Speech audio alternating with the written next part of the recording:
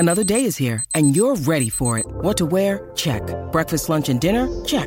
Planning for what's next and how to save for it? That's where Bank of America can help. For your financial to-dos, Bank of America has experts ready to help get you closer to your goals. Get started at one of our local financial centers or 24/7 in our mobile banking app. Find a location near you at bankofamerica.com/talktous. What would you like the power to do?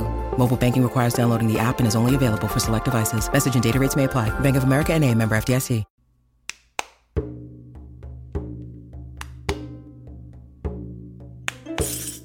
Before the modern era, there were 5 ways to make music. You could clap, sing, beat a drum, pluck a string, or blow through a pipe.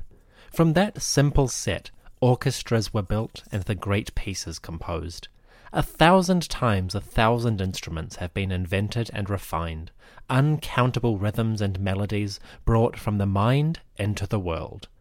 Music is the thrumming heartbeat of human work, of socializing and entertainment. In ancient Egypt, music was an ever-present aspect of life. Whether it was a party, a meal, a private recital, a funeral, a festival, or a temple ritual, music and singing were frequent elements of any event. We have an abundance of records detailing when, how, and why music was played. We even know the lyrics to some of the more prestigious or popular songs. Unfortunately, we simultaneously know a lot about Egyptian music and also very little. We know what instruments were played, who made them, and what combinations they made, and what they did while making that music. But we still don't know how it sounded.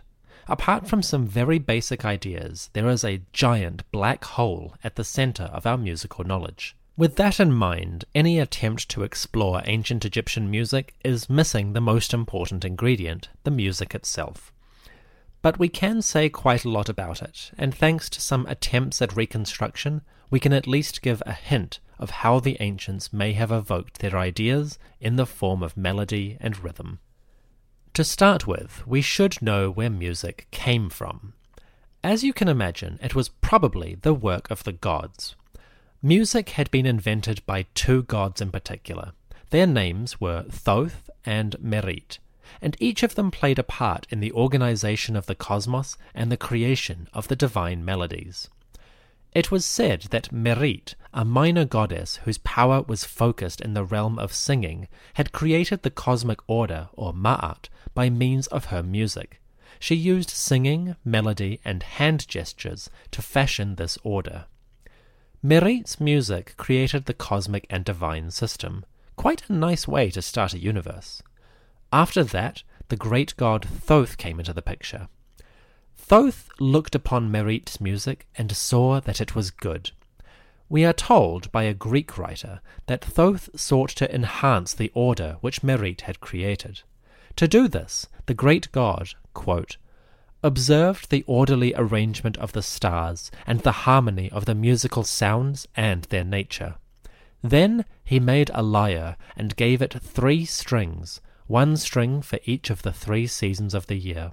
The high string was from the summer, the low from the winter, and the medium from the spring. End quote. Thoth took his instrument, a 3-stringed lyre, and created the 3 seasons of the Egyptian year. So the harvest in summer, the flood in winter, and the planting in spring were also established by the mechanism of music. Putting the work of Thoth and Merit together, we can say that divine music was at the heart of life's pattern, its rhythm, if you will. Now these stories of Thoth and Merit were created or recorded well after the Pharaonic era. But even if we take these later stories with a grain of salt, we can at least understand that on some level there was a powerful connection between music and the divine realm. In the major periods, the time of the pharaohs, at least 3 different gods were associated with music and singing. The greatest of musicians, the chief of melody, was the great goddess Hathor. The lady of fertility, mother supreme, eye of Re, and foremost of Westerners, Hathor was the celebrated queen of sexuality, drunkenness, and dancing. Naturally, those things are very much enhanced by the addition of music. Hathor was queen of the party scene, and her influence is found in both religious music and secular performances. As we will see throughout this episode, it is Hathor who plays the most important role in the creation and celebration of the divine, of melody. Rhythm and music are hers. If Hathor was the supreme musician, then Osiris was the archetypal connoisseur. Once again, a Greek writer, Diodorus Siculus, tells us of how Osiris and his fondness for melody, dancing, and performance created some of the great beings of the world. By the time Diodorus came along, around 60 BCE, Osiris had become intertwined with the Greek Dionysus, and this affected how the Egyptian god was represented by Greek writers. Dionysus and Osiris shared enough aspects that the mythology around them blurred together, and stories of one became stories of the other. With that in mind, Diodorus recounts how Osiris kept an entourage of musicians and performers, and how his travels throughout the world led to the creation of music as we know it. Diodorus tells us, quote, "While Osiris was in Ethiopia, the Satyr people were brought to him, who, they say, have hair upon their loins. The satyrs were taken along on campaign because they were proficient in dancing and singing and every kind of relaxation and pastime. Osiris was fond of music and the dance, so he took with him a multitude of musicians. Among these were 9 maidens who could sing, and these maidens were those whom the Greeks called the Muses." End quote. So Osiris, or Dionysus, was fond of music, and the famous Muses and Satyrs, the archetypal composers and dancers, were part of his entourage. This made music a part of Osiris's realm and his responsibility, at least in the minds of Greek writers. The final god who had a musical habit was the great Bes. Bes, master of home life and protector of children, often appears in art associated with music. In particular, Bes appears in reliefs of the Ptolemaic or Greek period, and here he is often associated with melody. Worshippers play tambourines and harps in his honor, and sometimes the god himself gets in on the fun. In his characteristically impish form, Bes can be seen playing lyres and dancing. In this respect, he is a lot like the Greek satyrs, and more than one scholar has suggested that the satyrs may have been influenced by the Egyptian Bes. If that's true, it would be another link between the traditions of Egypt and those of Dionysus, or Osiris. So Bes was part of the larger musical group, the god musicians who revelled in song, melody, and dance. These musical gods are a select pantheon, to which, I say, we can add a few mortal figures. Among the beings who might have ascended to musical godhood, I would include names like Miles Davis, Michael Jackson, Boccherini, and Noodle of the band Gorillaz. These great figures, mostly dead, are surely enjoying the patronage of Osiris and being lauded for their skills throughout eternity. The great gods of music, Hathor, Merit, Thoth, Osiris, and Bes, are powerful figures in the pantheon, and their influence was felt in every corner of the land. Whether it was dancing and singing, or the playing of instruments for pleasure, these musician deities were a potent force in the pantheon. In life, music was an equally powerful force. Let's take a look at how that music was made, specifically the instruments which have survived, and what they tell us about the ancient songs. I mentioned earlier how music can be made in 5 ways: clapping, singing, drumming, plucking strings, and blowing through pipes. Clapping and singing are natural to the human form, but drumming, plucking, and blowing, these require tools. Fortunately, a range of instruments survive in the archaeological record, and we are able to look at the flutes, harps, trumpets, and rattles of the ancient Egyptian players. Let's start with the flute. Ancient Egyptian flutes came in 2 varieties. One was a long pipe blown at one end, just like a modern flute. The other was a short pipe played in pairs. We call this latter one the double reed, and it may have sounded a bit like the modern oboe.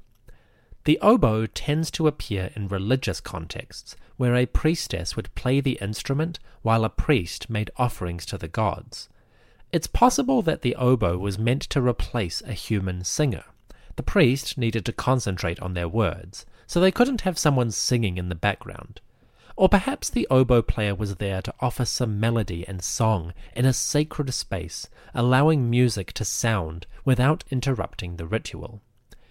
Egyptian flutes were generally made of reeds, specifically cane reeds called Arundodonax. This plant, often called bamboo, is the go-to plant for musical instruments. It is a manageable size, about 1 to 4 centimeters wide, and is extremely common in the Nile Valley. Technically, Arundodonax is a weed, so the cane is abundant and easily accessed.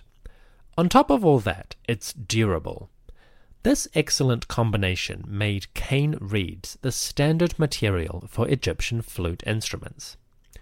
We're not exactly sure how the ancient flute sounded. Only a few examples survive, and they haven't been tested. But we do have a direct descendant, a form of flute that is called the ney. The ney flute is the instrument of modern Egypt, and it is played by many musicians working within the Arabic tradition. Here is an example of the ney played outside during the early morning hours. Perhaps an ancient flute sounded something like this.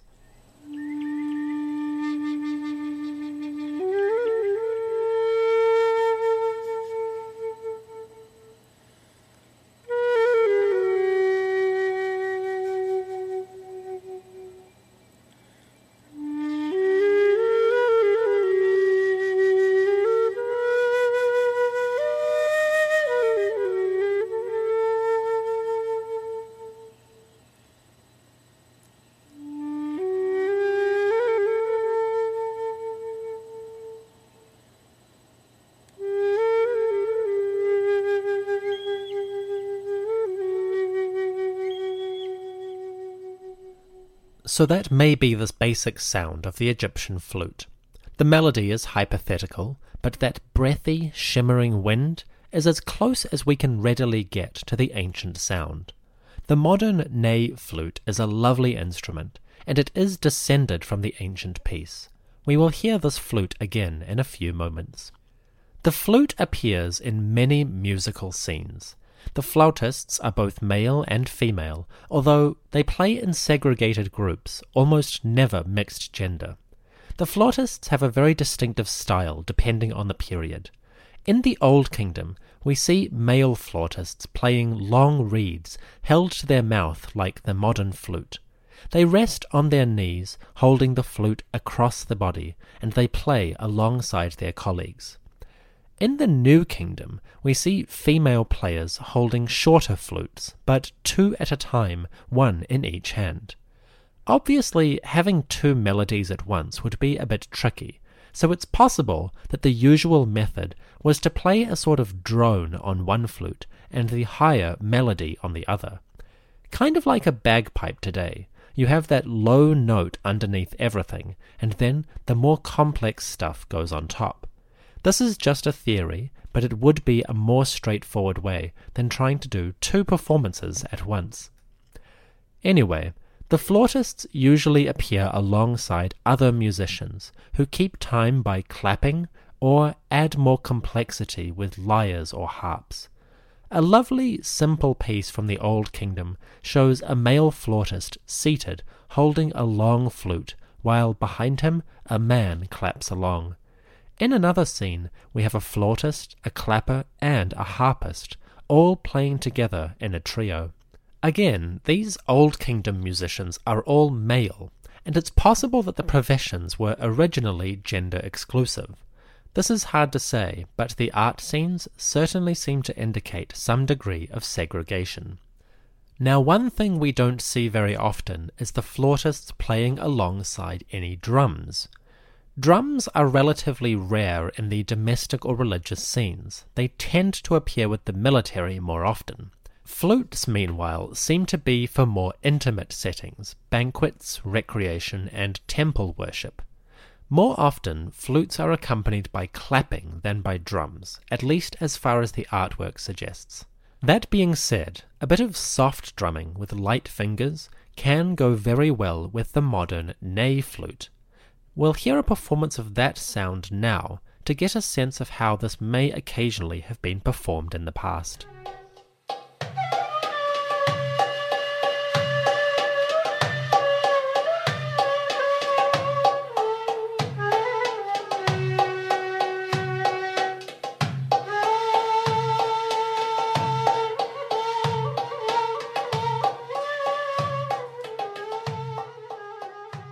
So that's a modern Egyptian flute and drum, but the principle might be similar for the ancients in some circumstances. Light drumming or clapping to give the flute some structure. The melody takes center stage, and a wonderful sound is produced.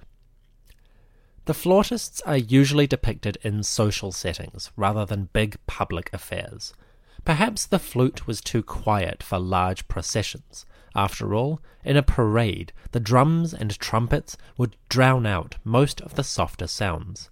So when we see flutes, we see them in social gatherings, banquet halls, that kind of thing. Alongside them is the harp. Harps, or benet, were common from the Old Kingdom all the way to the Ptolemaic era. More than 2,500 years of musicianship developed with this instrument. The harp, perhaps, is the quintessential elite instrument, expensive to make, difficult to learn, and prestigious in composition. We know an awful lot about the benet harp, and have many surviving examples. The problem is, we still have no idea how it sounded. The benet harp was made of wood, curved in a shallow bow. At the bottom, which rested on the ground or the lap, a large bowl shape was covered with a thin membrane to create a hollow space. This resonating chamber gave much of the sound from the harp. The rest of the instrument was wood, like sycamore, and it could range from 50 centimeters long to as tall as a seated person. They were decorated with images of gods, animals, or kings, and were often painted as well. These were prestigious instruments, expensive and rare. The Egyptian harp had between 4 and 9 strings. This would have given it a reasonable range of notes, but we have no idea how those strings were tuned. The strings on the surviving instruments have long since decayed, and figuring out the tightness of the tuning screws is guesswork at best. In theory, the harp could have been tuned to a variety of pitches for different settings, but we just have no idea what was used when. Reconstructing the harp is simple enough in outline, but getting the sound is still completely hypothetical. With that ambiguity in mind, some musicians have made efforts to revive these instruments, and we can now hear a sample of this work on a reconstructed harp. Once again, the melody and scale is hypothetical, but here is a wonderful evocation of those ancient sounds.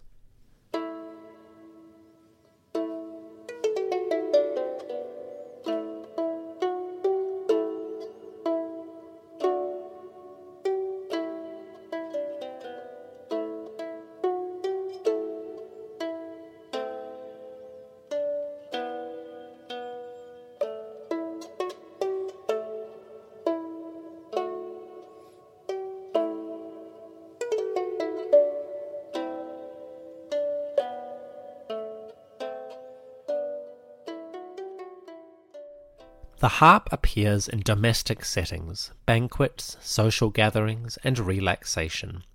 The harpist often shows up along with the flautist and the clapper, and they may have worked together as a kind of trio. These pleasurable entertainments are common in the tomb paintings. As part of the deceased's eternal joys, images of music, feasting, dancing, and drinking adorn the hidden chambers.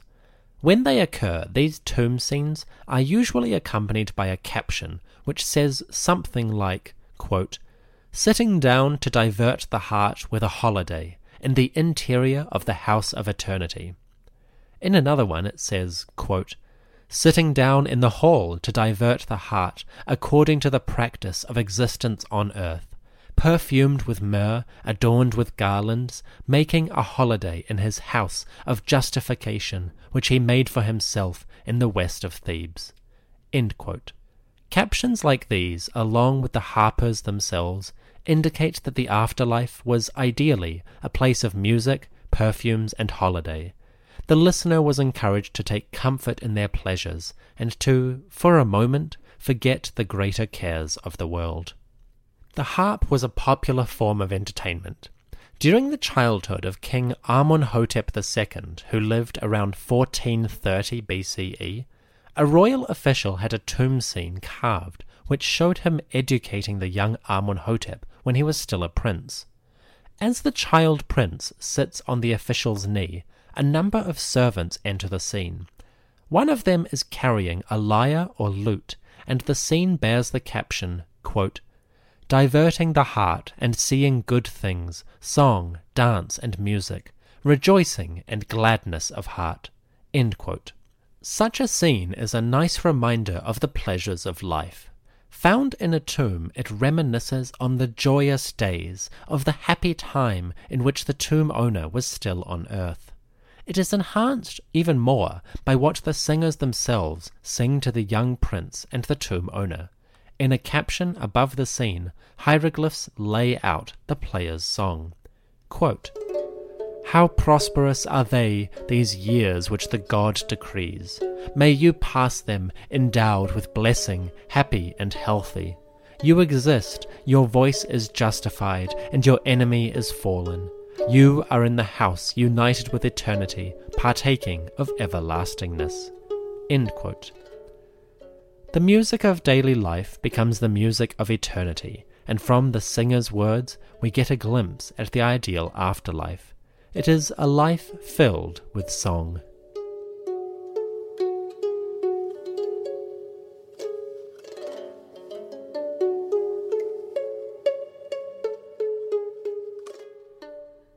The harp and the flute, together with clapping, were the quintessential sound of ancient musical performances.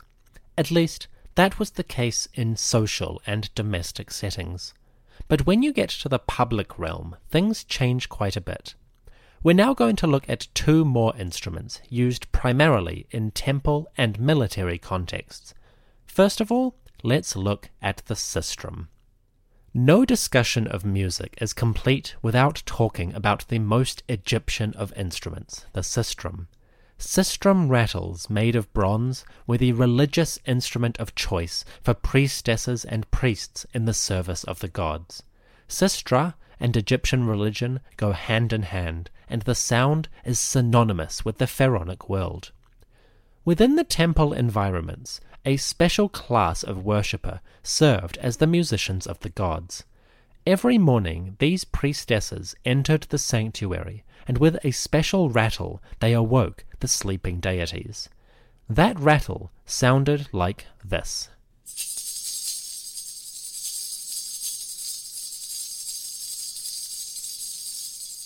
That shimmering shesheshe sound is the sistrum.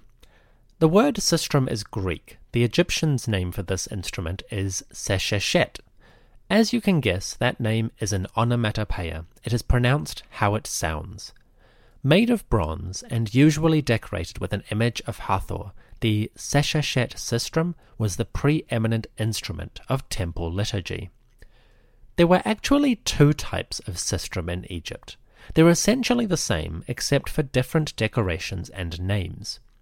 The sesheshet sistrum was shaped like a Hathor head, topped with a sort of gate or doorway. That gate, or naos, was the head of the sistrum, and metal poles stuck through it, which held the rattling pieces of bronze. The second type of sistrum is called the sekhem, and this is the sistrum that you probably imagine. It has a handle, a Hathor head, and then a tall, curved archway with bands of metal in between. If you glance at the sekhem sistrum casually, you might mistake it for an Ankh symbol. The sekhem, or powerful sistrum, made the same sound as the sesheshet, and the two often appear together, one in each hand. We're not sure why there are two types, or what the exact significance is. If I had to guess, I might suggest that they had something to do with the two facets or aspects of Hathor. On the one hand, the sesheshet might have appealed to the goddess in her temple where she was at peace. The sekhem, on the other hand, might have appealed to Hathor's alternate personality, Sekhmet, the powerful lady. It's just an idea, a guess really, but the name Sekhem does make me think of Sekhmet, and if there is ever a goddess who needed placating with the soothing sound of a rattle, it might be that goddess. The sistrum was exclusively religious. We never see it in domestic settings, only in the temple or funerary rites. It is used by priests and priestesses, and in its sacred jingle, the sistrum provided the foundation of chanting, song, and invocation. Once again, modern musicians have made attempts to reconstruct the sound, and the following piece is an attempt to evoke the ancient ritual through a reconstructed Egyptian liturgy. The words are Egyptian, accompanied by the rattle of sistra.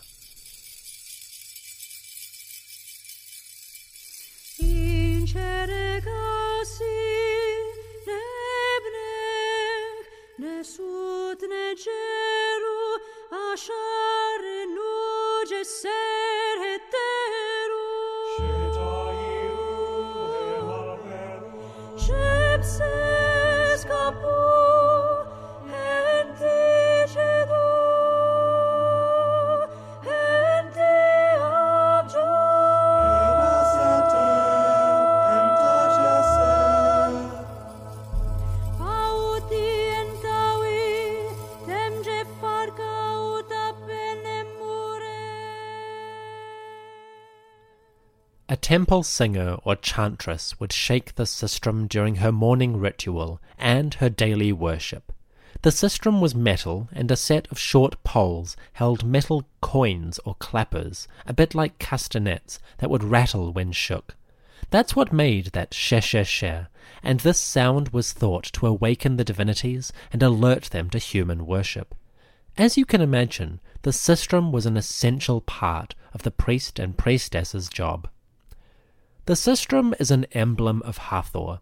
It bears her image, and music more generally was associated with her. The singers themselves evoked the goddess in song, and a good example of this comes from around 2000 BCE, when a singer performed a short ditty for the great goddess. Quote, "My body says and my lips repeat, holy music for Hathor, music 1,000,000 times. Because you love music, 1,000,000 times music for you." End quote. The music for Hathor was sung by harp, by flute, and by sistrum. The sound of voices giving praise to the goddess must have been pleasing to her heart. Surely it was a great way to invoke her benevolence, or to placate her anger. Hathor, the Lady of Music, was the preeminent deity. Offering gods to her glory was part and parcel of the musical norm. The sistrum, as I said, is purely a ceremonial instrument. We only see it in religious contexts and never in private performances. This is probably intentional. Sacred sounds are just that, sacred, and you don't want to profane the divine ambience by removing it from its primary context. In other words, the sistrum and worship cannot be separated.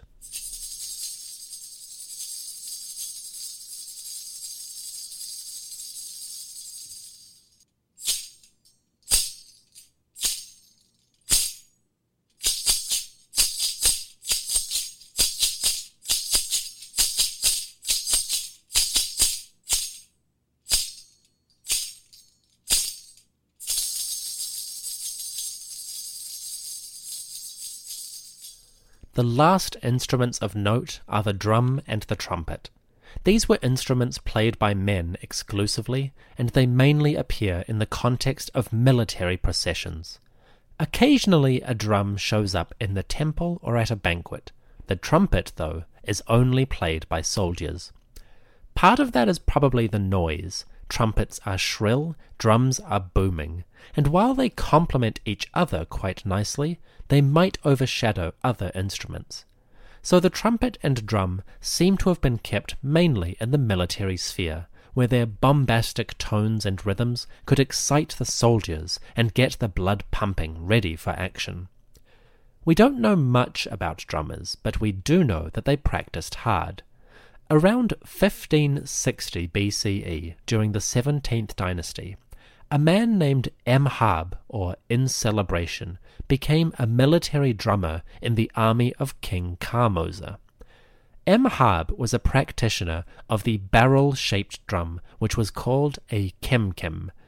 Kemkem, another of those nice onomatopoeic names, were made of wooden boards glued and laced together into a barrel shape, rounded and excellently acoustic. Kemkem were played by hand, not with sticks, and from the biography of the drummer Imhab, we can get a sense of how much work went into being an ancient military performer.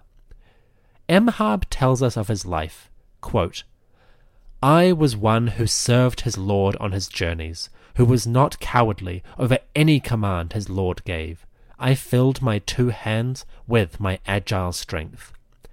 I competed with a rival in drumming, and said, I, Imhab, shall compete with him in long pieces. I defeated him with my fingers, making 7,000 measures on the drum. Then I spent 3 years striking the drums every single day." End quote. Imhab proved his skills as a drummer by outlasting his rival in performance. 7,000 measures of drumming, we're not sure how many beats that is, cinched for Imhab the position of military drummer in King Kamoza's army. From there, Imhab was the drummer on campaign, and for 3 years he played every day to inspire and order the soldiers in their tasks.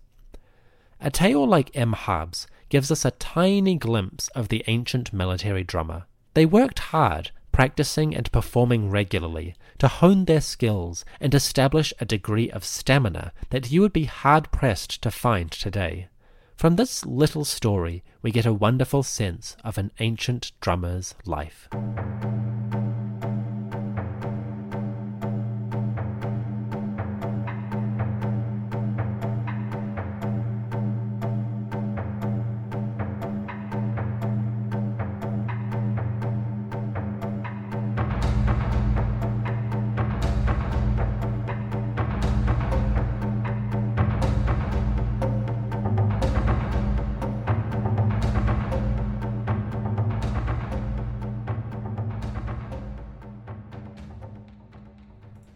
The other military instrument was the trumpet. Trumpets, or sheneb, appear in temple reliefs and military scenes. Only 2 physical pieces of these instruments survive. Around 1315 BCE, a pair of trumpets were buried in the tomb of a minor king named Tutankhamun. These delicate pieces, 1 copper, 1 silver, were recovered by Howard Carter, and in the 1930s, a military sergeant was permitted to play them live on the BBC.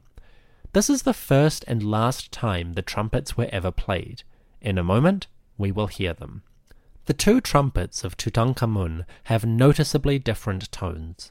The silver one is much higher than the copper. Played at the same time, they might have made a complementary sound in the same way that a flute could be played low and high depending on the circumstances. In the context of a military procession, such trumpets would have rung out clear and shrill and provided a clarion call for all to hear. I won't keep you in suspense. Allow me to present the only time when an ancient Egyptian instrument has been played for the modern world to hear. The trumpets of the pharaoh Tutankhamun, lord of the crowns, king of the south and north, son of Re.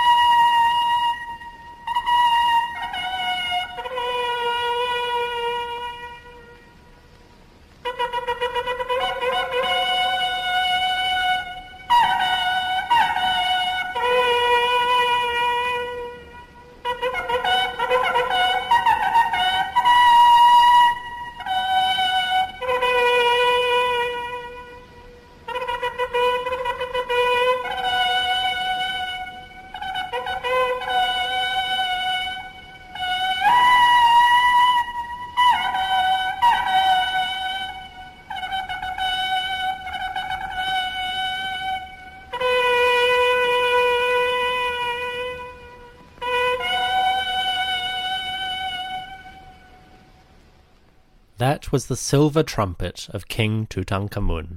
We will hear the copper one when we reach that king in the narrative. Trumpets, sistra, harps, and flutes. These were the tools of the ancient musicians. Along with drums and clapping, they formed the basic elements of Egyptian music in its various forms. Whether it was the military parade, the temple ritual, or the domestic recital, music came in different forms and had different purposes. But in every major sphere of life, music was part of the daily rhythm. There is another instrument, of course, one which every human possesses to some degree. I'm talking about the voice. Singers were found in every sphere of Egyptian life, from the chantresses in the temple to the chorus of warriors on the march and the soloist or trio performing at a party.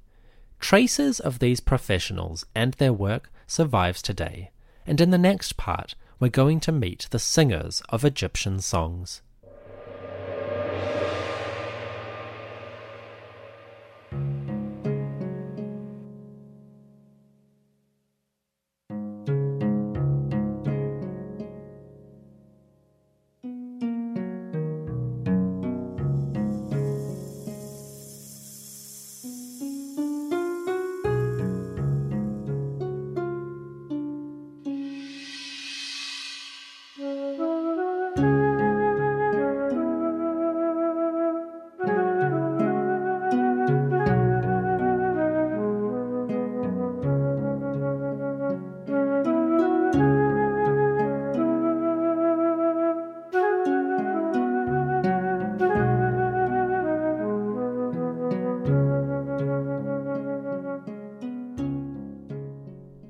Music was everywhere in daily life, in different settings and different functions. Although we cannot hear the melodies anymore, we can at least see some of the words which the ancients sang. Thanks to good preservation, a number of tomb and temple reliefs give us the lyrics to Egyptian compositions. In this second part, we'll take a brief look at the songs of pharaonic Egypt. Music was frequently performed for the great gods. In the temple, priestesses with their sistra would sing songs to the divine glory. Gods like Osiris and Hathor enjoyed music, and in the Egyptian mind, the act of singing was connected with the idea of praise. We know this is the case because the word for praise and the word for song are the same. To praise is chesi. To sing is also chesi. So the words are cognate, and there is probably a conceptual link, with praise or singing emerging from the same root. If that sounds strange at all, just remember, if you want to applaud someone today, you might sing their praises. So the words for praise and song are written as chesi. From that root, we also get the word for male and female singers, which are chesu and chesit, respectively.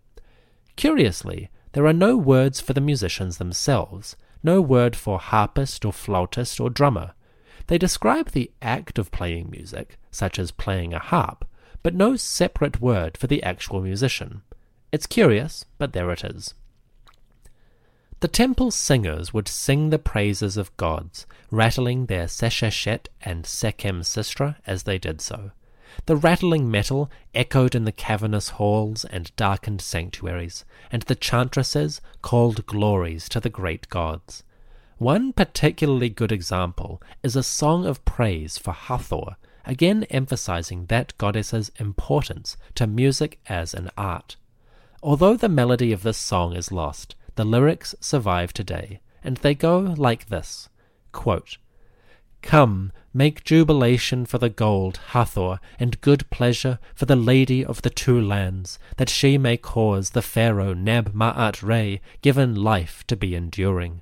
Come, arise, come, that I may make for you jubilation at twilight and music in the evening.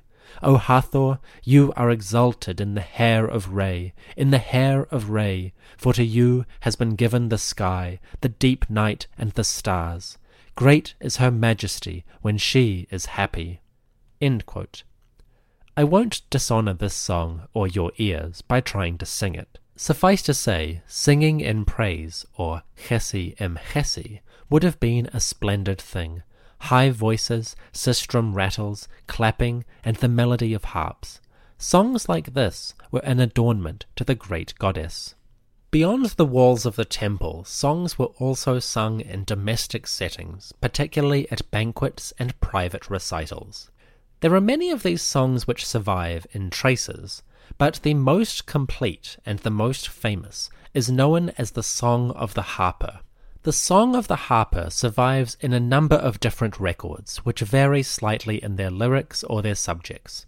The most noteworthy feature of the Song of the Harper is what the various songs encourage the listener to do. Broadly speaking, these have a focus on the idea that you should count your blessings while you are alive. The Song of the Harper in its various forms focuses on pleasure, indulgence, and on staying present in the moment of life. After all, death is always a shadow on the horizon, and the singer reminds their audience to enjoy life while they can. The most famous example of the Song of the Harper comes from a tomb built around 2000 BCE for a man named Intef. This Intef may have been a nomarch or king during the First Intermediate period, but that is beside the point. What is important is how the song offers a startling critique of some very old ideas. The Song of the Harper begins like this, quote, "Fortunate is this prince, for happy was his fate, and happy his ending. One generation passes away, and the next remains, ever since the time of those of old.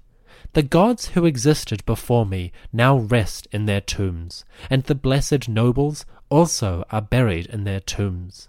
But as for the builders of these tombs, their places are no more. What has become of them? I have heard the words of Imhotep and Horjedef, whose maxims are repeated intact as proverbs. But what of their chapels? Their walls are in ruins, and their places are no more, as if they had never existed." End quote. This song is interesting. It offers a direct, cynical challenge to the ideas of eternity and immortality. It decries the collapse of funerary cults and how even the wisest sage is eventually forgotten.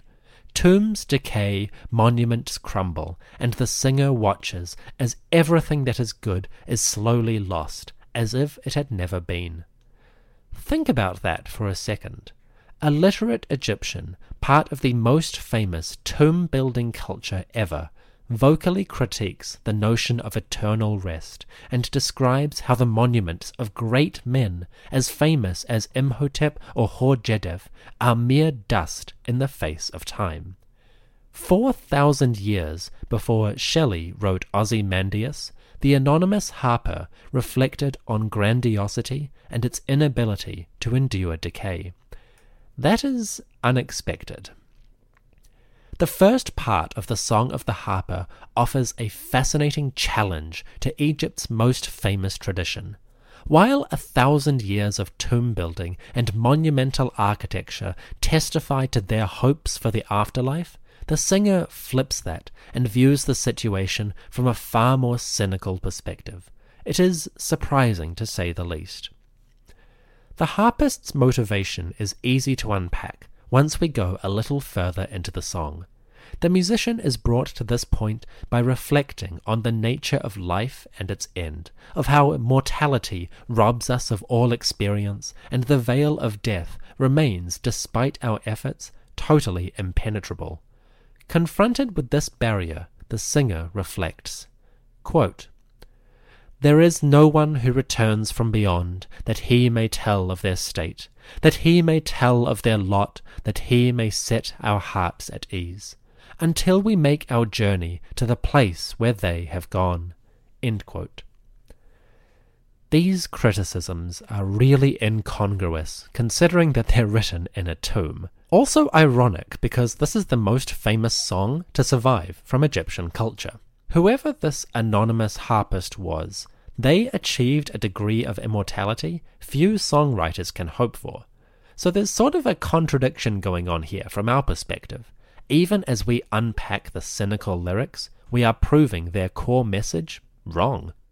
Before we think it's all doom and gloom, that cynical introduction soon gives way to the real message of this song.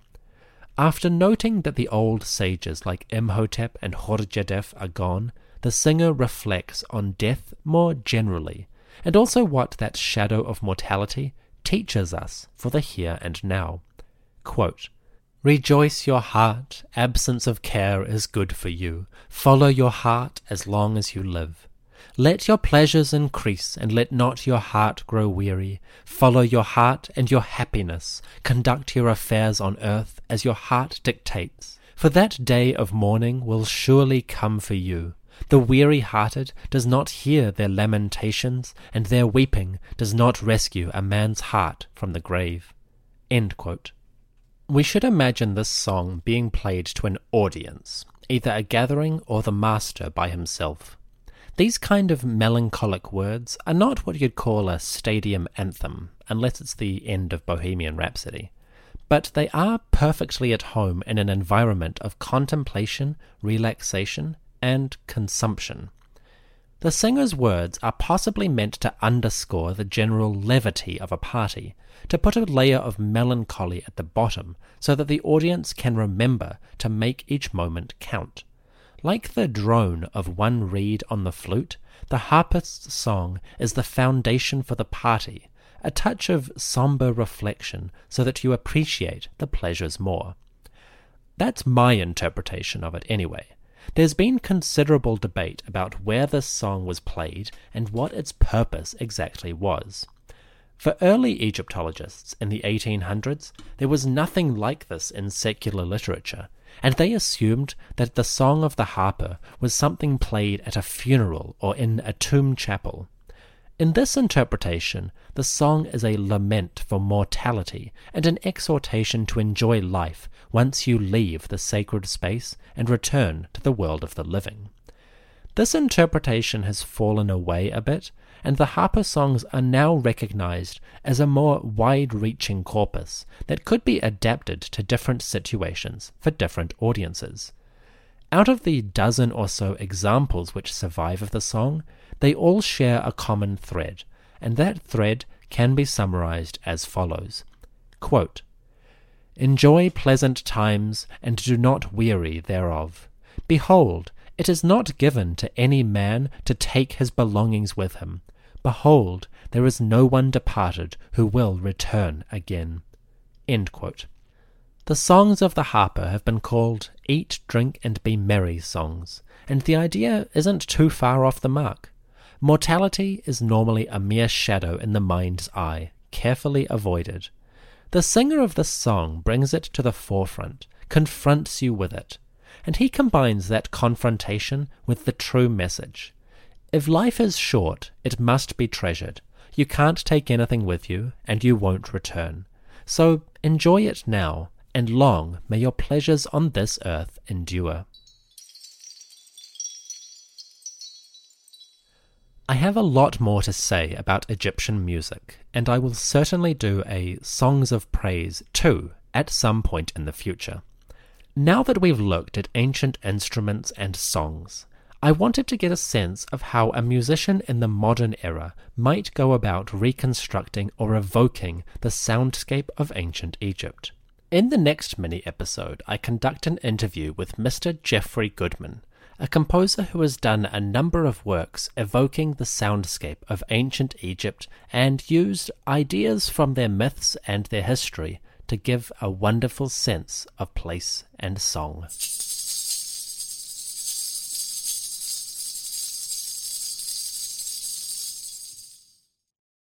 Was the Sphinx 10,000 years old? Were there serial killers in ancient Greece and Rome? What were the lives of transgender, intersex, and non-binary people like in the ancient world? We're Jen. And Jenny. From Ancient History Fangirl. We tell you true stories and tall tales of the ancient world. Sometimes we do it tipsy. Sometimes we have amazing guests on our show. Historians like Barry Strauss, podcasters like Liv Albert, Mike Duncan, and authors like Joanne Harris and Ben Aronovich.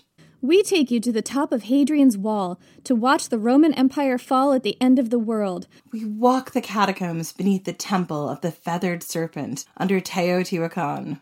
We walk the sacred spirals of the Nazca Lines in search of ancient secrets. And we explore mythology from ancient cultures around the world. Come find us at ancienthistoryfangirl.com or wherever you get your podcasts.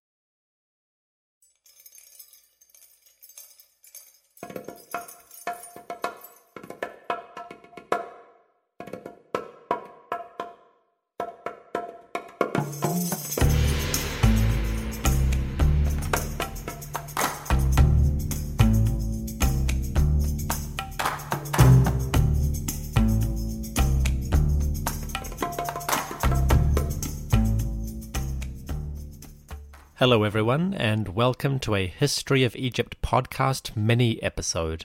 This is part 2 of our look at music, and it is an interview with a composer named Geoffrey Goodman.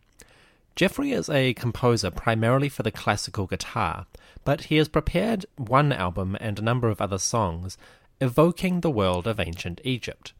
In order to get a better understanding of things like ancient instruments that have been reconstructed in the modern era, I asked Geoffrey to join me for an interview in order to discuss his approach to evoking that ancient world.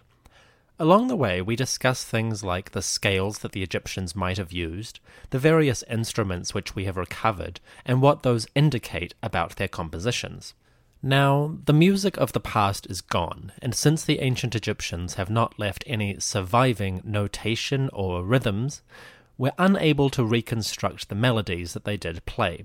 But we're not totally in the dark. Because ancient instruments have survived, these can be studied and copied, and by looking at replicas of those instruments, we can at least get a very basic understanding of what the instruments were capable of and what sounds they made. From this, we can do some attempts at reconstruction, and Geoffrey Goodman has approached this much more carefully than many others.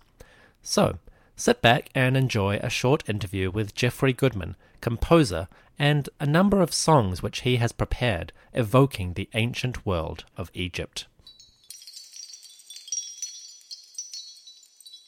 This interview has been edited for time and content, and I've also re-recorded my questions in between. So first of all, I should say hello, Geoffrey, and thank you for joining the show. You're most welcome. I appreciate the invitation. In order to reconstruct or evoke the ancient world, how do you approach your composition? Do you start with the instruments or a particular melody that you want to evoke? What's the start of your compositional process? That's a very remarkable process for me. I don't know if the word process is quite right, because a composition can start anywhere and go anywhere or go nowhere. So what happens with me is that there is literally a moment that can be less than 1 second where I may see an image or may hear something, and that's the seed of a whole composition or a number of them. Visually, for some reason, I'm very, very reactive to those things. So when you go into, for instance, a Baroque cathedral, the architecture is in its own way, has a resonance to Baroque music. And so there's an experience in space that a composer like Bach, when he was composing, his music, his religious music in particular, was not imitating it, but was of a cultural and artistic and fabric of consciousness that had a kind of a union with that. So for me, when I look at these images, I start to have this sense of there's a musical form. I had a very nice time looking at all the different illustrations of harp. They're wonderful, those beautiful images of ladies. Some of my favorite images where there, I think, 3 ladies walking, and they're in wonderful postures, and one may be holding an old lyre or a flute, a sistrum, and so forth. So the pieces that I play, although you can't see a hieroglyphic tablet or one of these great images, but there are certain elements of space and repetition that are non-Western, they're non-European, but they are something that makes sense in terms of musical form as we see it today. So for a composer hoping to bring the ancient world to life in a specifically musical context, one of the things that they can look at is the artwork of the culture itself, then the instruments that culture has left behind. And by holistically interpreting those two things, along with some fundamental understanding of scales and rhythm, a composer like Jeff Goodman can, at the very least, give a basic sound for ancient Egypt. It might not be the sound that the ancients themselves made, but it's as close as we can reasonably hope to achieve in the modern world with, 3 millennia separating us from their rhythms. With that in mind, I'm going to start playing some of Jeffrey's music. This will be interspersed throughout the episode, and I think you'll be able to hear for yourself the wonderful attempts he's made to evoke an authentic and evocative piece of ancient Egyptian music.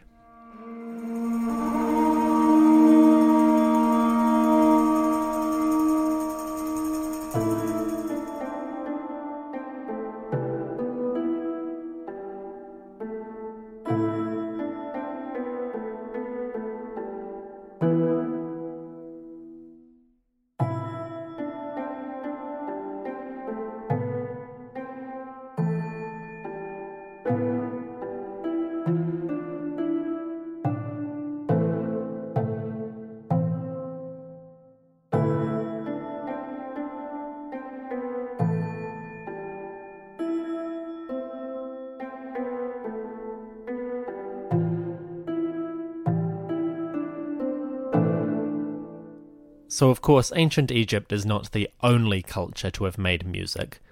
What kind of information can we glean from other societies or cultures that might give us an idea of the Egyptian sounds? Interestingly, every culture, everyone has music. And in music, there are very different scales that are used in different cultures, but all music has the octave and the perfect fifth. And that's because when you hit something, if you hit a string or a pipe, it'll have its fundamental frequency. And then at twice that frequency, there is an overtone that everyone hears.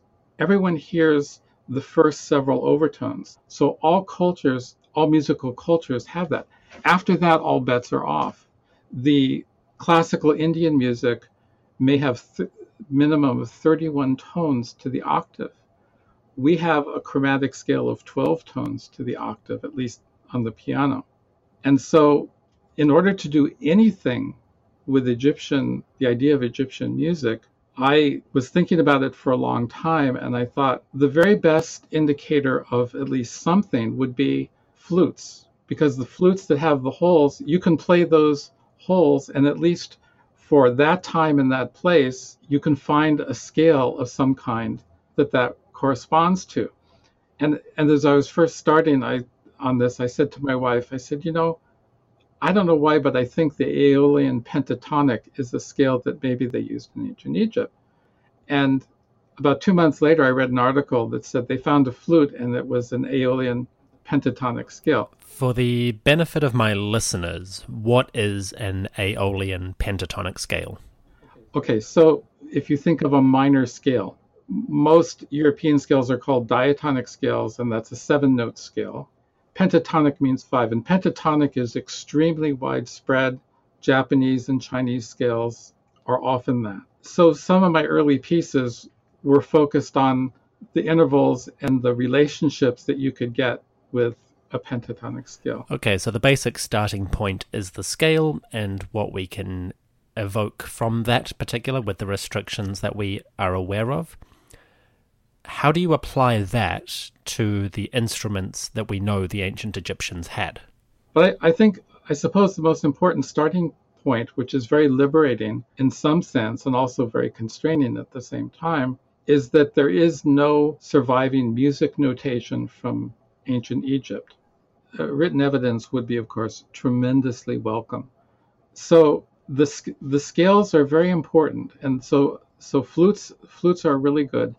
And so many of the drawings are very realistic. They're not just cartoonish. So what I would do is, of course, I would count the strings if there's 18 strings.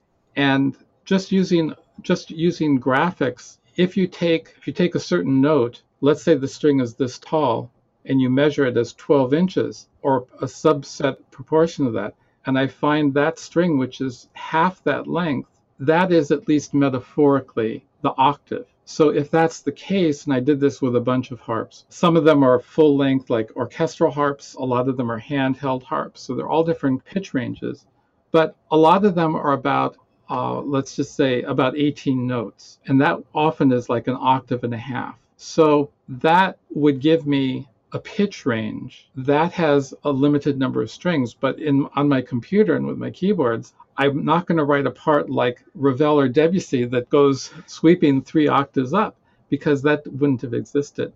So when you ask about, is the music, am I thinking about historic, with the caveat that there's no evidence as to text, still some ideas of scale and some ideas of instrument range can be there. That makes sense. So even if we don't have some form of ancient notation, we can still look at the instruments, their physical form, at least as far as they're reconstructed. And from that, we can get a sense of what that instrument is actually capable of in terms of sound.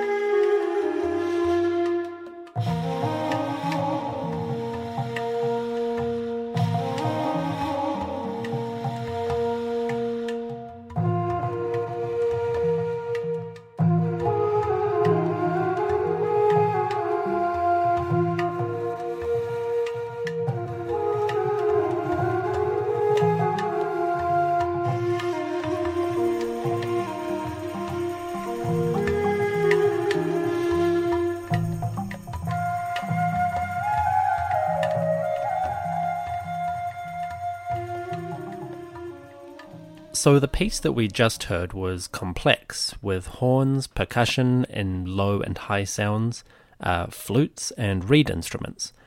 How did that kind of orchestral sound come together?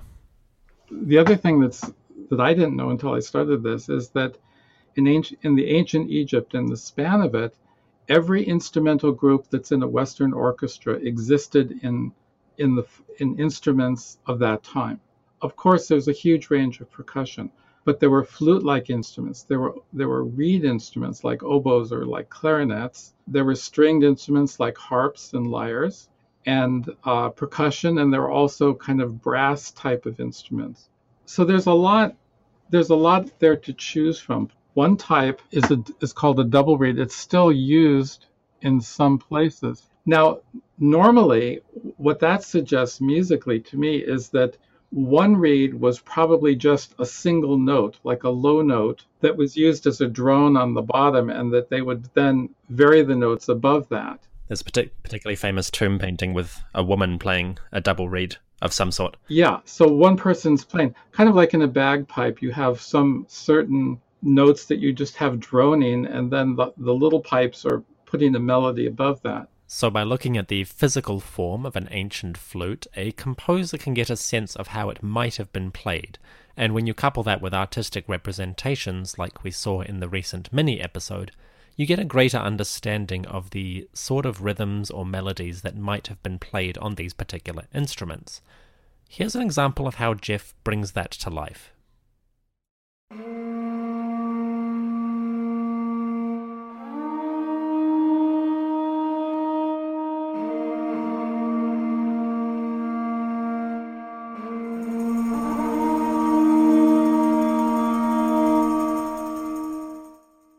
You mentioned the span of ancient Egyptian history. Of course, we're talking about millennia, vast timescales. How would that affect your approach to evoking their music? When you say ancient Egyptian, you're talking about thousands of years. And so it's not a unitary, it is by its nature not something unitary, that there was no uniformity. In European culture, just the note A was not standardized to 440 cycles per second until late in the 19th century. So when Bach was performing music in different cities, he had to know that if it was a cantata, like a sacred composition with the town organ, he had to know what the pitch of that organ was. And sometimes it was a half step higher or lower. And we know that he knew that because when he wrote out the musical parts, he would take his original and he would transpose it so the musicians could play with the organ. So this is recent, very recent. And there are many, many aspects of that.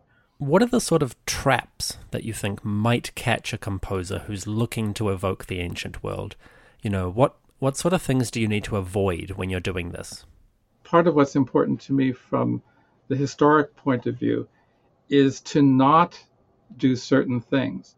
There are a lot of choices that are the absence of certain kinds of things. Instruments that weren't at all at that time. I wish I could have my Stradivarius violin and my oboe and my English horn, because I can put that in my other music, but I can't use those in these pieces. And see, these limits are actually positive things from a composing standpoint, because when you have no scores of pieces, it's entirely just a point of imagination, but you have to delimit it. You have to do it that way. So one of the great challenges in approaching ancient music is what you can't put in. And this is a trap that I've found many composers do stumble into. In their quest to create a piece that is both authentic but also entertaining and engaging for the modern ear, the temptation sometimes seems to be quite strong to include instruments that are anachronistic or could not possibly have existed in the ancient world. Most of the time this isn't really a problem because you're listening to the music to enjoy it. But if you're trying to get an understanding of ancient melody by a modern reconstruction, things like that can be real barriers to full appreciation of what the ancients were working with. Geoffrey has also composed a number of variations on what might be called different hymns. In the next piece, we're going to hear a wonderful interpretation of how a priesthood in a temple might have approached the worship of two different gods. In this case, we're talking about a song dedicated to the royal god Horus and the fearsome lioness Sekhmet. This is Jeff Goodman's War Song.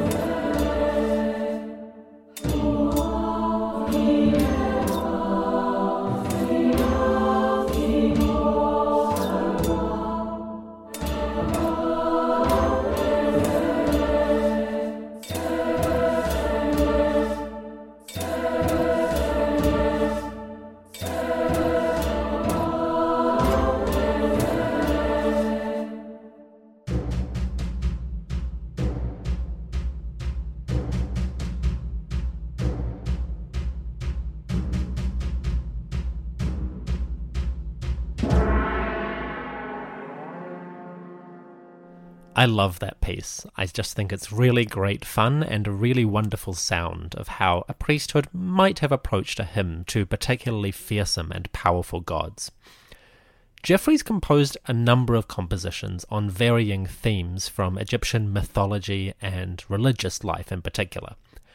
As we saw in the recent mini-episode, music in ancient Egypt fundamentally had a divine character. There were gods who had given order to the universe through the playing of melodies and rhythms. So naturally, a composer like Geoffrey, who strives for some degree of authenticity, has gone to the well of mythology repeatedly in order to draw different compositions out. Now, you've made one album of Egyptian evocative music, if you will. Do you plan to revisit those particular sounds, or do you think you're done? I'm just in the midst of, I'm doing a complete new, working on a triptych. There'll be 3 pieces together that one of the piece that I've just virtually completed, it's not fully mastered, is the lamentation of Isis and her sister. How would you pronounce the sister's name? Nephthys? I say Nephthys. Nephthys, yeah. I see different spellings, and I would really not want to appear in front of her and mispronounce her name. So in this one, there's a singer on the left speaker who is Isis, and the singer on the right speaker who is Nephthys, and they each have an expression of lamentation about the death of Osiris. And then at the end, they're going to be singing a kind of a duet, or doing a duet. But then there will also be a first piece that will depict the death of the murder of Osiris by Set, and then the third one is resurrection. So murder, lamentation, and resurrection is an awfully intriguing set of things.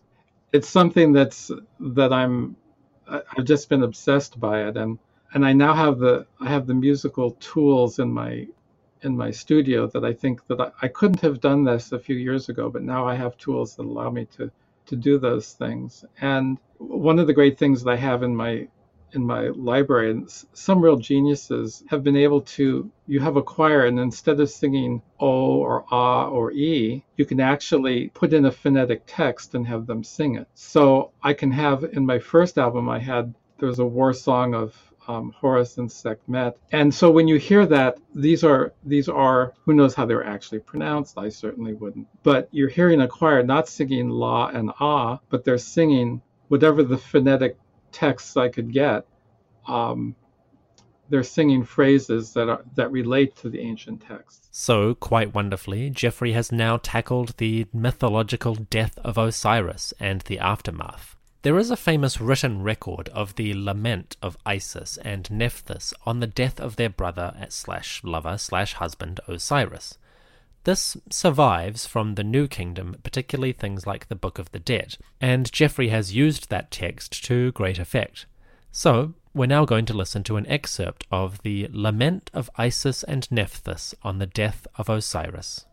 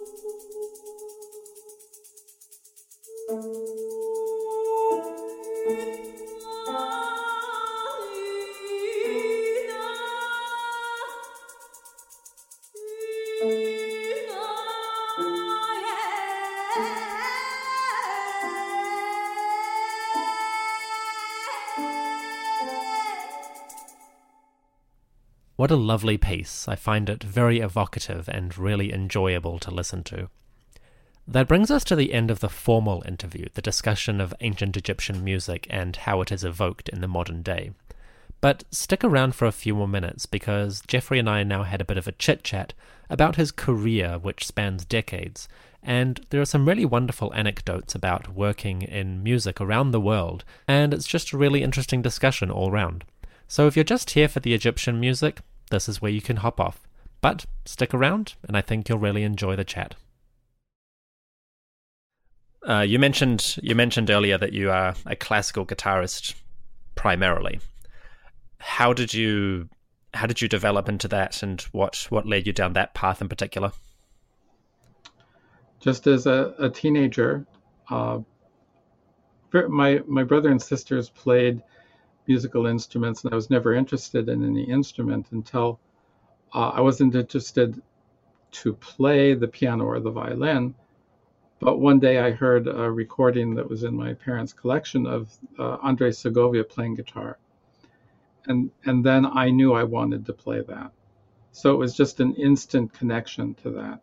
And that just, to my surprise, or not with any expectation, that continued to develop over to this day, really. And I was very fortunate. I spent quite a few years teaching classical guitar at UCLA, University of California, Los Angeles, and have been guest professor in other places, had wonderful experiences in performing around the world, also for some soundtracks and things for movies, because in Los Angeles there's things like that occur. So the guitar has always been and still is a very central part of my music. You mentioned earlier that you ran music festivals in Vienna for a few years. What does that look like? What does that experience entail, broadly speaking? How do you run a music festival? That involves having a good supply of aspirin and Tylenol. Coincidentally, that's how podcasting works too. I was a young faculty member at UCLA, and with the platform of the school, I reached out and was able to find some music promoters in Vienna who put together fantastic festivals at the Vienna Conservatory. We did concerts at the American Embassy. I played a solo concert in what's called Palais Palfi, which is a place where Mozart had performed when he was there. And there were wonderful experiences. So we had students, we brought a group of students from UCLA, and then we met with mostly Austrian musicians, some Hungarian musicians, and we had concerts and various events. And it was really really great things to do, very, very difficult things. And in those days, it was all done with letters. So I would write a letter, and there was nothing that happened in less than 2 or 3 weeks. So there were long letters, but I was dealing with people on the other side of the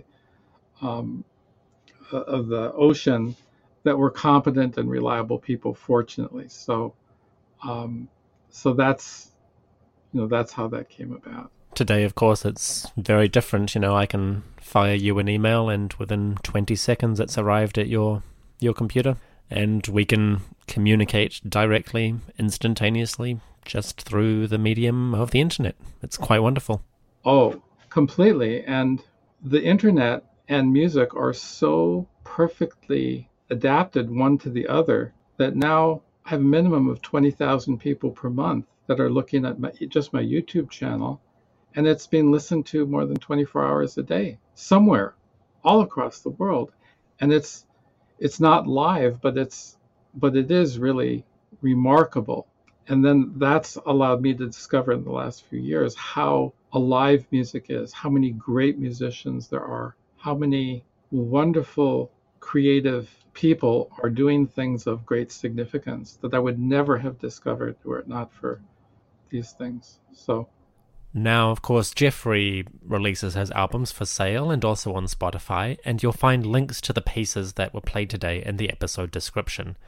But, Jeffrey, if my listeners want to get in touch with you or find more of your music, particularly your classical guitar and other ancient compositions, how can they do that, and where can they find you? Well, the simplest thing is my music website, and it's called jeffreygoodmanmusic.com.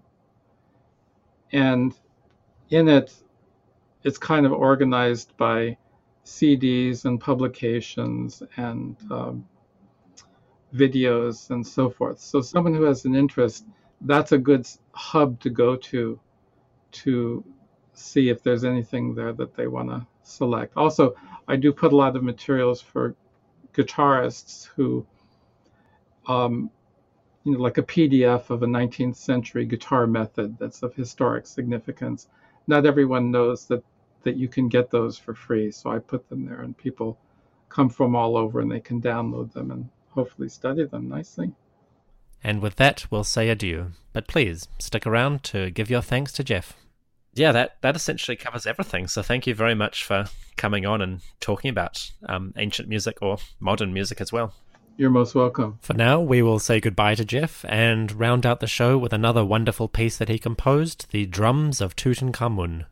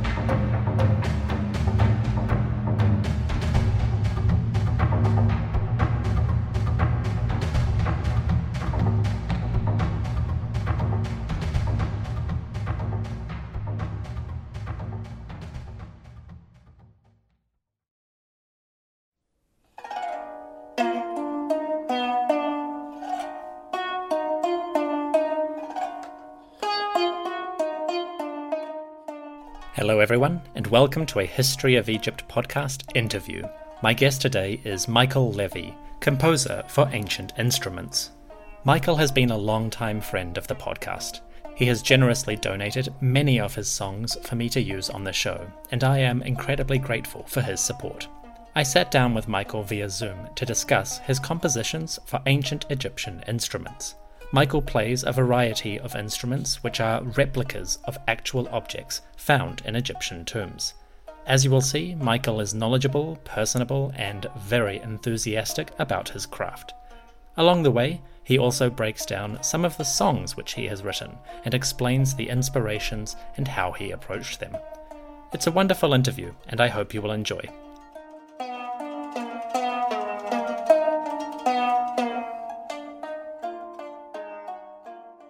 Hello, Michael Levy. Welcome to the History of Egypt podcast, and thank you very much for joining me. The pleasure is mine. It's a real privilege to talk about my music and how it connects, hopefully, with the ancient world. Well, it's a privilege to talk to you, and I personally am very grateful for the many hours of music you've allowed me to use free on the podcast, and I'm sure everyone listening is deeply grateful for the lovely songs. So thank you from myself and everyone. That's great.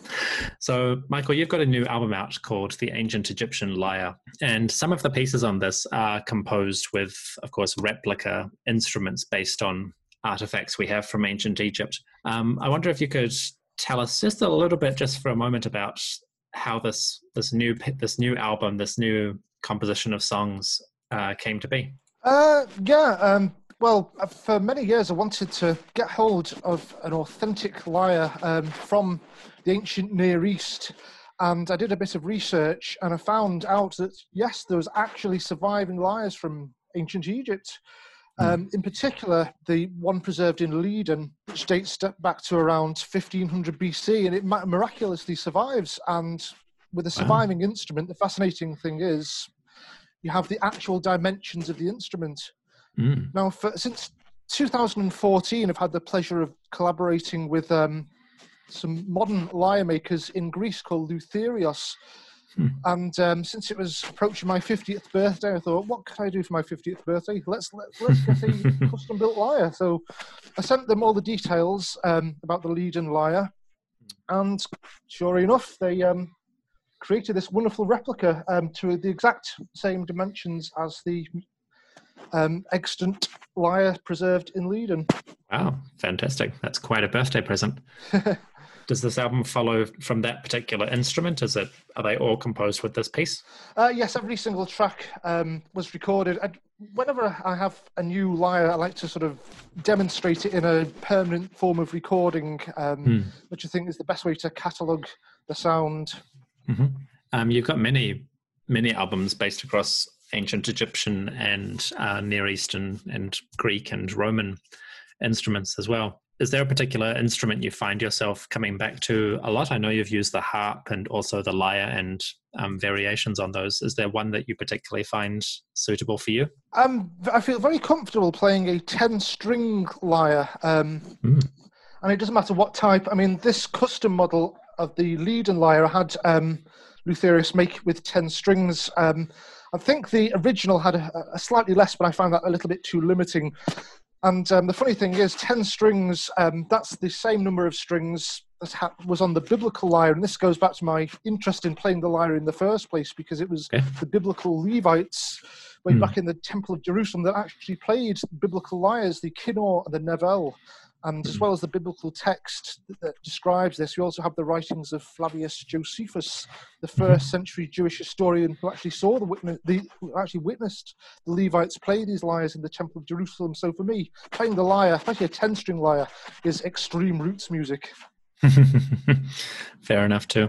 And what are the challenges of playing an instrument with that many strings? Is it more variable, or is it more complicated, or both? It's a strange thing. Compared to a harp has obviously almost the same number of notes as a piano, whereas a lyre, you'd think it'd be very limiting, but the beauty is the limitation. In fact, the 10 strings I find are analogous to the 10 decades maximum on average that we have as our human lifespan. Okay, we only have 10 decades maximum, approximately, but we can do infinite things with those 10 decades, and it's like the same with the lyre strings. You can do there's literally infinite possibilities that you can create from this rather minimalistic sound. And for example, the advantage of having less strings than a harp, you can do these wonderful things, where you actually block certain strings and strum. So you have almost like two instruments at once. And this style of playing, called block and strum, is still practiced today throughout the African continent, where the lyre presumably arrived via trade routes with ancient Egypt and is still being played happily today. For example, that lyre, I think I mentioned, the Eritrean kra, which has this block and strum technique. Oh, sounds fascinating. So do you intend to continue exploring instruments from the various countries of Africa as well?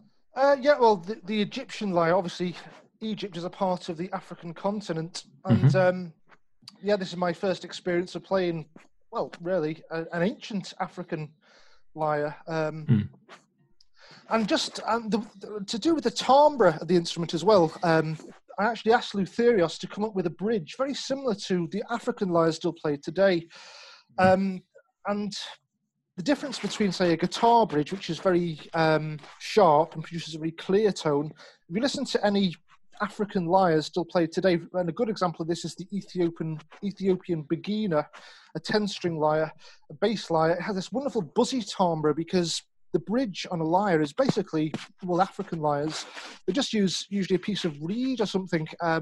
So it's, instead of a sharp bridge, the strings can freely sort of bounce up and buzz, I should say, on top of the bridge. But it creates this wonderful sitar-like ancient exotic timbre, and that's what I had done with this lyre. It has this buzzy timbre, which I found very evocative, completely different than a modern harp, and much more interesting, to be honest.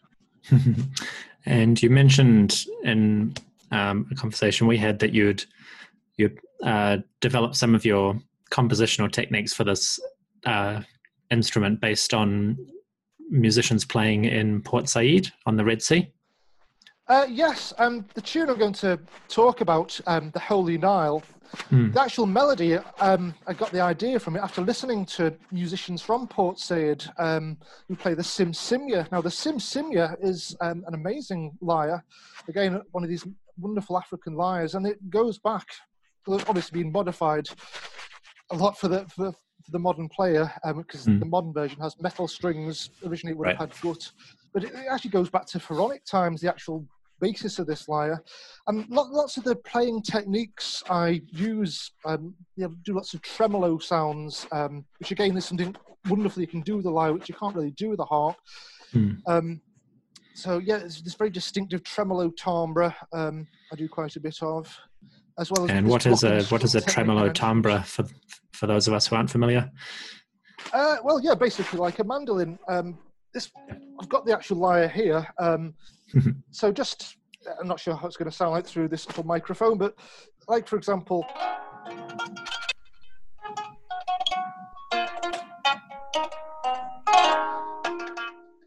bit like a mandolin.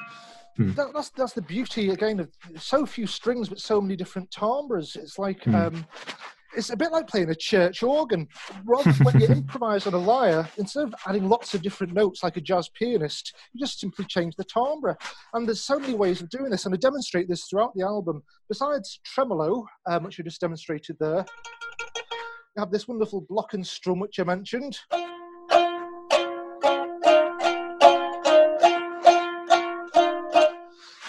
That's basically where I'm blocking specific strings and strumming either with my fingernails or a plectrum. It sounds a bit like an Appalachian dulcimer. It's like a strum drone at which I strum the melody. Other things you can do, you can play these wonderful harmonics. Or harmonics together even. Just take my headphones off a minute so I can hear what I'm doing.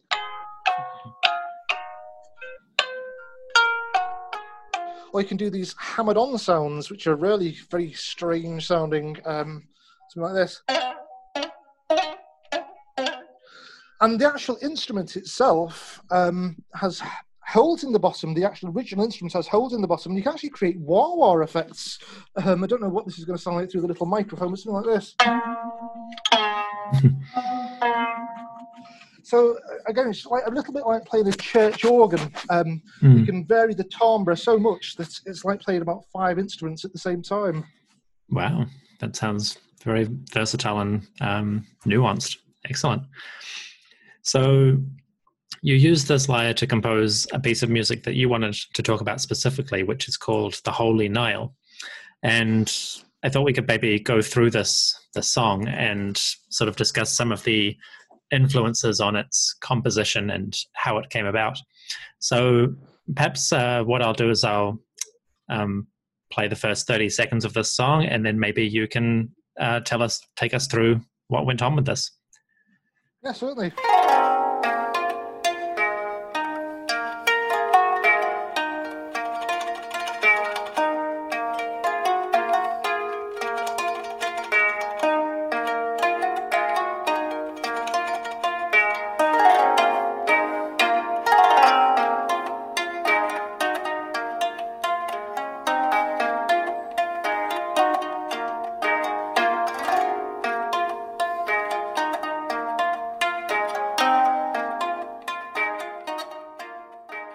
Okay, so how did this musical piece come about? What was the inspiration? This piece was actually commissioned. I was actually contacted on my website by the Egyptian film score composer, Remen Sakar. and he wanted to include it on his album, his 2017 album, The Epic of Thebes, Story of Passion and War. A very interesting concept album. It was based on the Ahmosis who liberated Egypt from the Hyksos. And yeah, it was quite an orchestral film score type sound, but he wanted to have an authentic lyre in it, so that's why he contacted me. So yeah, this gave me the inspiration to do something really interesting, because I've never had my tunes orchestrated before, so I really wanted to see what this would sound like. So in thinking of an actual melody, I sort of went back to basics and think, okay, although the Egyptians had a form of musical notation, which is called chironomy, which is in fact still practiced in the Coptic Church. This uses hand gestures to denote specific pitches. Although the ancient Egyptians did have this system of musical notation, sadly no actual Egyptian melodies survive, unlike the music of ancient Greece.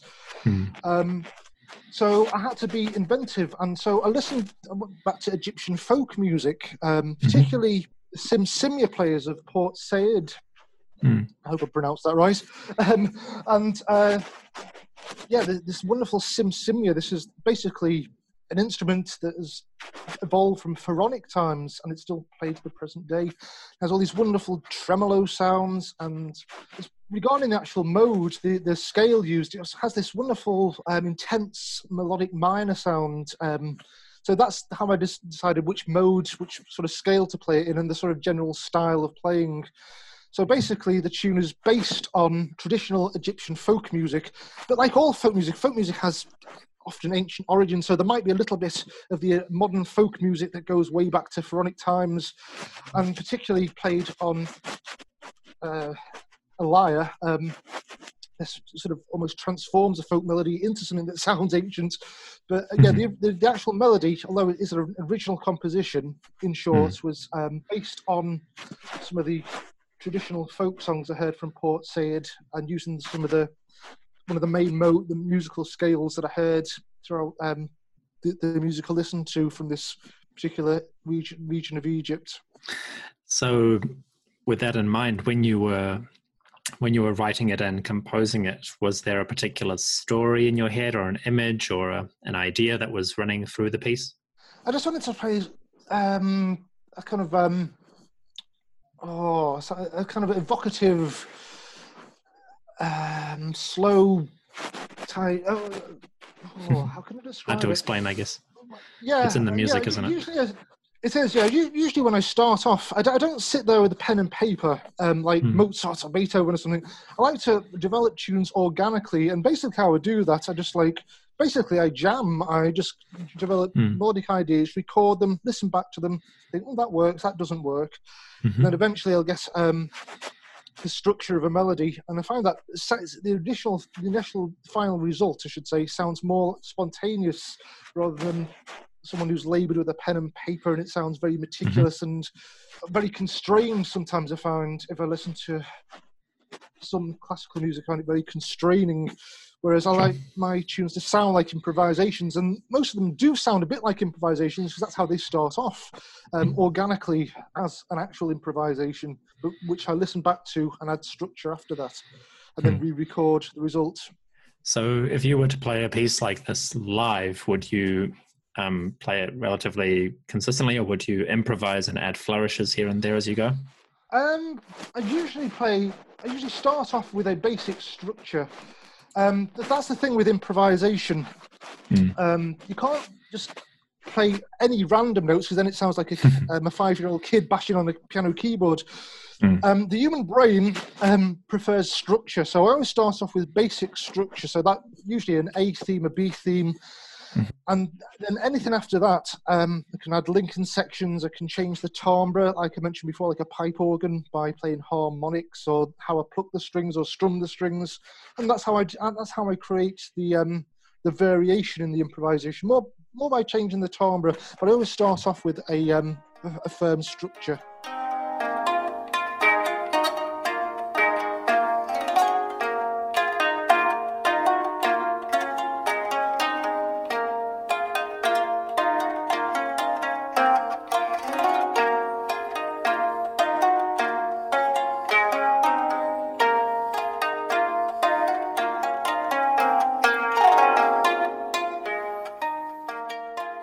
We will return with part 2 of my conversation with Michael in just a moment.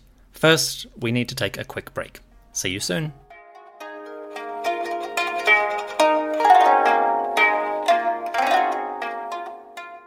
Okay, so let's dive in a little bit deeper into this this lyre that you had used, that you made a replica of, or you commissioned a replica of, and let's talk about the object itself. So, for those who aren't familiar, I mean, I'll put pictures of this object on the website. But what is so significant about the Leiden lyre? Well, what's significant about it is it exists. It survived over like almost 3,500 years. The reason you can sort of have a guesstimate at its actual age is because, thankfully, there are some depictions of very similar instruments which can be dated. And you can date the age of the instrument by the angle of the yoke. That's like the crossbar at the top. Okay.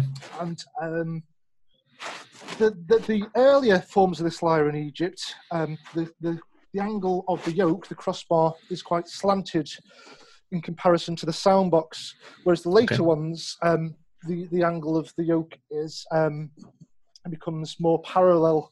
So you can tell that's one of these quite early lyres. And by the archaeological sort of record, as far as ancient Egyptian art goes anyway, when these lyres start appearing in the artwork, they first appeared around 1550 BC, around the time of Amenosis III. I'll rephrase that. They first started appearing around 1550 BC, then disappear from the artwork from around 1300 BC, which was the time of Amenosis III. Right. There's quite a lot of alterations until the end of the Amarna period. Basically, it was this type of lyre was seen 18 times on walls of the high officials in the necropolis of Thebes, usually by women playing these lyres at banquets. And does this particular lyre have sort of descendants later through Egyptian history, or is it isolated to the New Kingdom? It's basically from the New Kingdom, but how it ended up in Egypt, it's speculation, but since there was none before the time of around 1550 BC or whatever, all you see is harps. So very similar lyres appear throughout the ancient Near East, particularly Canaanite lyres. So it just might be the case that these lyres were first introduced into Egypt during the reign of the Canaanite Hyksos. That's going to make sense, because obviously they would have brought their own culture into Egypt, and what's the most important aspect of human culture? Their music, and and that's probably how these very Canaanite-looking lyres ended up in Egypt in the first place, through the Canaanite Hyksos. And so this lyre, this specific lyre, the physical object, also seems to have an interesting after history. So can you walk us through a little bit about what happened to this lyre later and what's significant about that? Yeah, I certainly will. Just very brief details about how it was actually discovered. I think it was like the 1820s. Some guy called Piccini or somebody, I can't quite pronounce his name. He sort of dug it up, found it in Thebes. It wasn't a true archaeological. It wasn't sadly a fully documented archaeological discovery. He was finding. No, I can imagine. Sell on to different things. But the most interesting thing about the lyre itself is there is an inscription on the back of the original instrument, and the fascinating thing about this inscription, you can tell from the style of basically the grammar and the words used, that it dates to an entirely different era, almost 1,000 years later after the actual original lyre was built, which is absolutely amazing. So yeah, basically someone had found this 18th dynasty lyre, which was already more than 1,000 years old, scribbled this poem on the back of it, and perhaps they had it buried with them in their tomb shafts when they died. That's the amazing thing.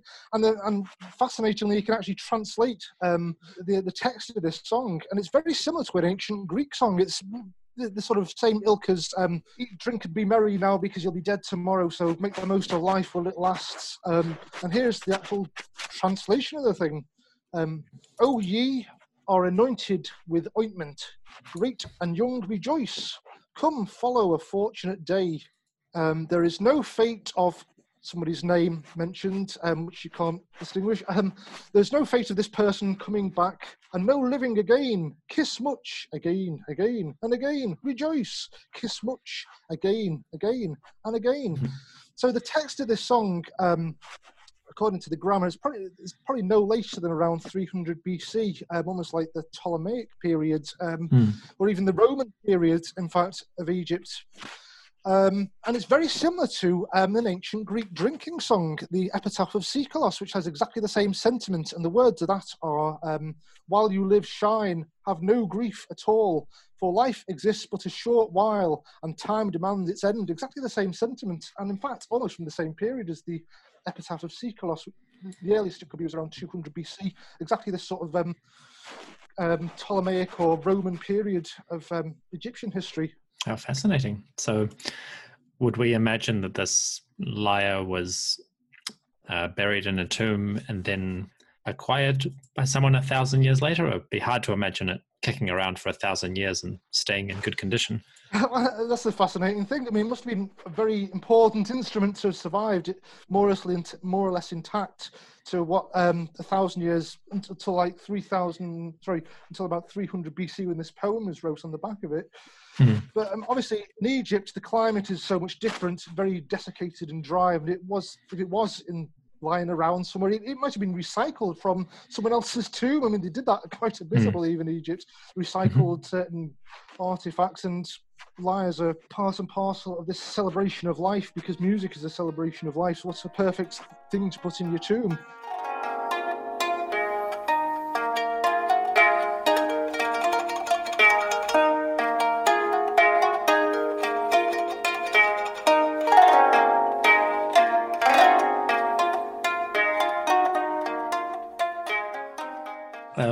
Looking at pictures of this lyre and sort of the artistic depictions of it, it seems to be held in kind of an unwieldy way, like a box in front of you.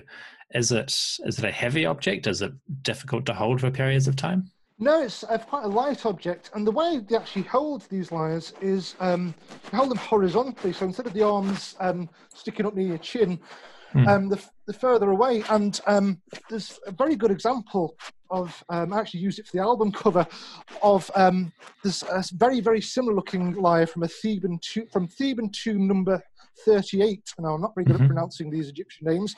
The tomb of Zesekeras, oh dear, Zesekeras Soneb or something.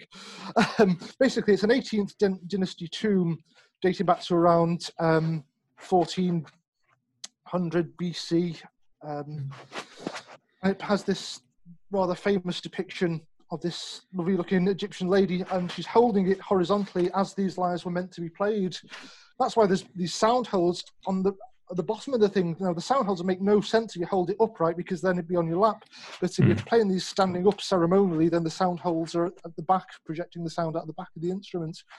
Yeah. So, yeah, to kind of rewire my brain a bit, getting used to playing these lyres horizontally, but I find that the actual block and strum technique works so much better when you actually hold them that way. So fascinating instrument with a fascinating history. It is.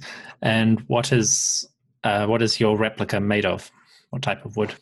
I'm not entirely sure, to be honest, because these wonderful people in Greece made it from the woods they had. The actual original sort of wood that they would have used in ancient Egyptian times, more a sort of reddish wood. I think it's called tamarisk or something. But that obviously is not native to Greece. So the wood is very nice quality, but I don't think it's exactly cut out of an Egyptian log, so to speak. So, but like anything, you can't ever reconstruct even an instrument. You can only sort of recreate it to the best ability that you can. But the dimensions are pretty much the same as the original instrument. And the playing techniques I use, they're more historically inspired, I suppose, than historically informed, because there is no reference anywhere in any ancient Egyptian literature or no that how these instruments were actually meant, how the techniques to play them. These can only be inferred from how they literally inferred by places where the lyre is still being played today. And that, of course, is throughout the African continent, and that shows particularly this block and strum style, the use of tremolo in the Egyptian simsimia. My style basically is a conglomerate of all the things I'm able to infer, plus my own imagination and creativity, because when you try and get too far into this reconstruction, it sounds all very dry and academic. I mean, the whole purpose of my music is to literally carry on where the ancients left off with what I call a new ancestral music. It's kind of new age music on steroids, basically. It's taking recreated ancient instruments, using the same sort of ancient modes, intonations, but using it for new compositions. So literally my mission is to carry on where the ancients left off. Fair enough. And that's really all that we can hope for in the modern day. But that's an admirable path, and we're all very grateful to you for following that. So I'm very grateful for you to listen. Okay, so Michael, that brings me to the end of my questions. So thank you very much for sharing this information with us. It's been absolutely fascinating. And thank you for coming on the show.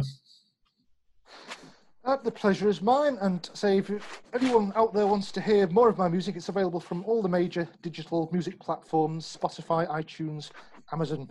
That's my plug out the way with. Absolutely. And I will provide some links if anyone wants to follow those to various websites. Do you have any information to share on your next project? Any ideas on what you might like to do next? That all depends on being inspired by the ancient pantheon of gods. Fair enough. Or indeed, if anyone out there has any suggestions for anything different, I'd like to hear. Sure. Fair enough. Well, okay. Thank you very much for joining me, Michael. And I hope the gods continue to smile on you and your work, and not just the Egyptian gods, all of the gods to whom you have composed music. I can live with that. Thank you, Great. Dominic. Thanks very much, Michael. Cheers.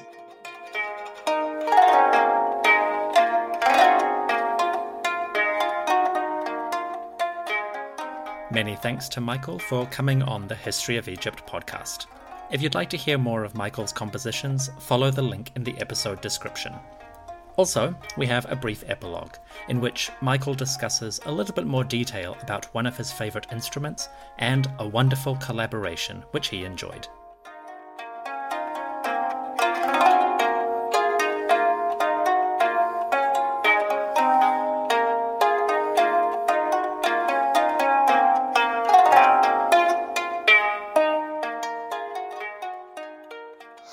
And speaking of the buzzing timbre of my replica ancient Egyptian lyre, in track 6, Ancient Egyptian Dance, the buzzing timbre of my lyre was perfectly complemented by the magnificent, rhythmic, exotic African rhythms produced by the oberkano playing of my friend Nick Vest. The oberkano is a really large bass register lyre, still played today through Kenya, and Nick has been mastering the oberkano for quite a few years now. Nick is my online lyre student, and back in 2019 he actually lugged this massive big lyre all across the Atlantic on his way from America just to jam with me, and it was an amazing experience, and such an amazing experience, I wanted to preserve it for posterity, so now, thankfully, it is. A bit more about the oberkano. This buzzing timbre is thanks to the bridges, which are actually just a group of reeds on which the strings rest and sort of freely vibrate against. And an interesting part of the rustic construction of the oberkano, the reeds are actually fixed in place with beeswax, an amazing thing. But I found that the sound of the oberkano it sounded almost like an ancient Egyptian ensemble of the sort of lutes and things they played back then. But the combination of buzzing timbres is quite otherworldly. Thanks again, Nick. Michael is talking about a song called Ancient Egyptian Dance from his album The Ancient Egyptian Lyre. Here is a preview.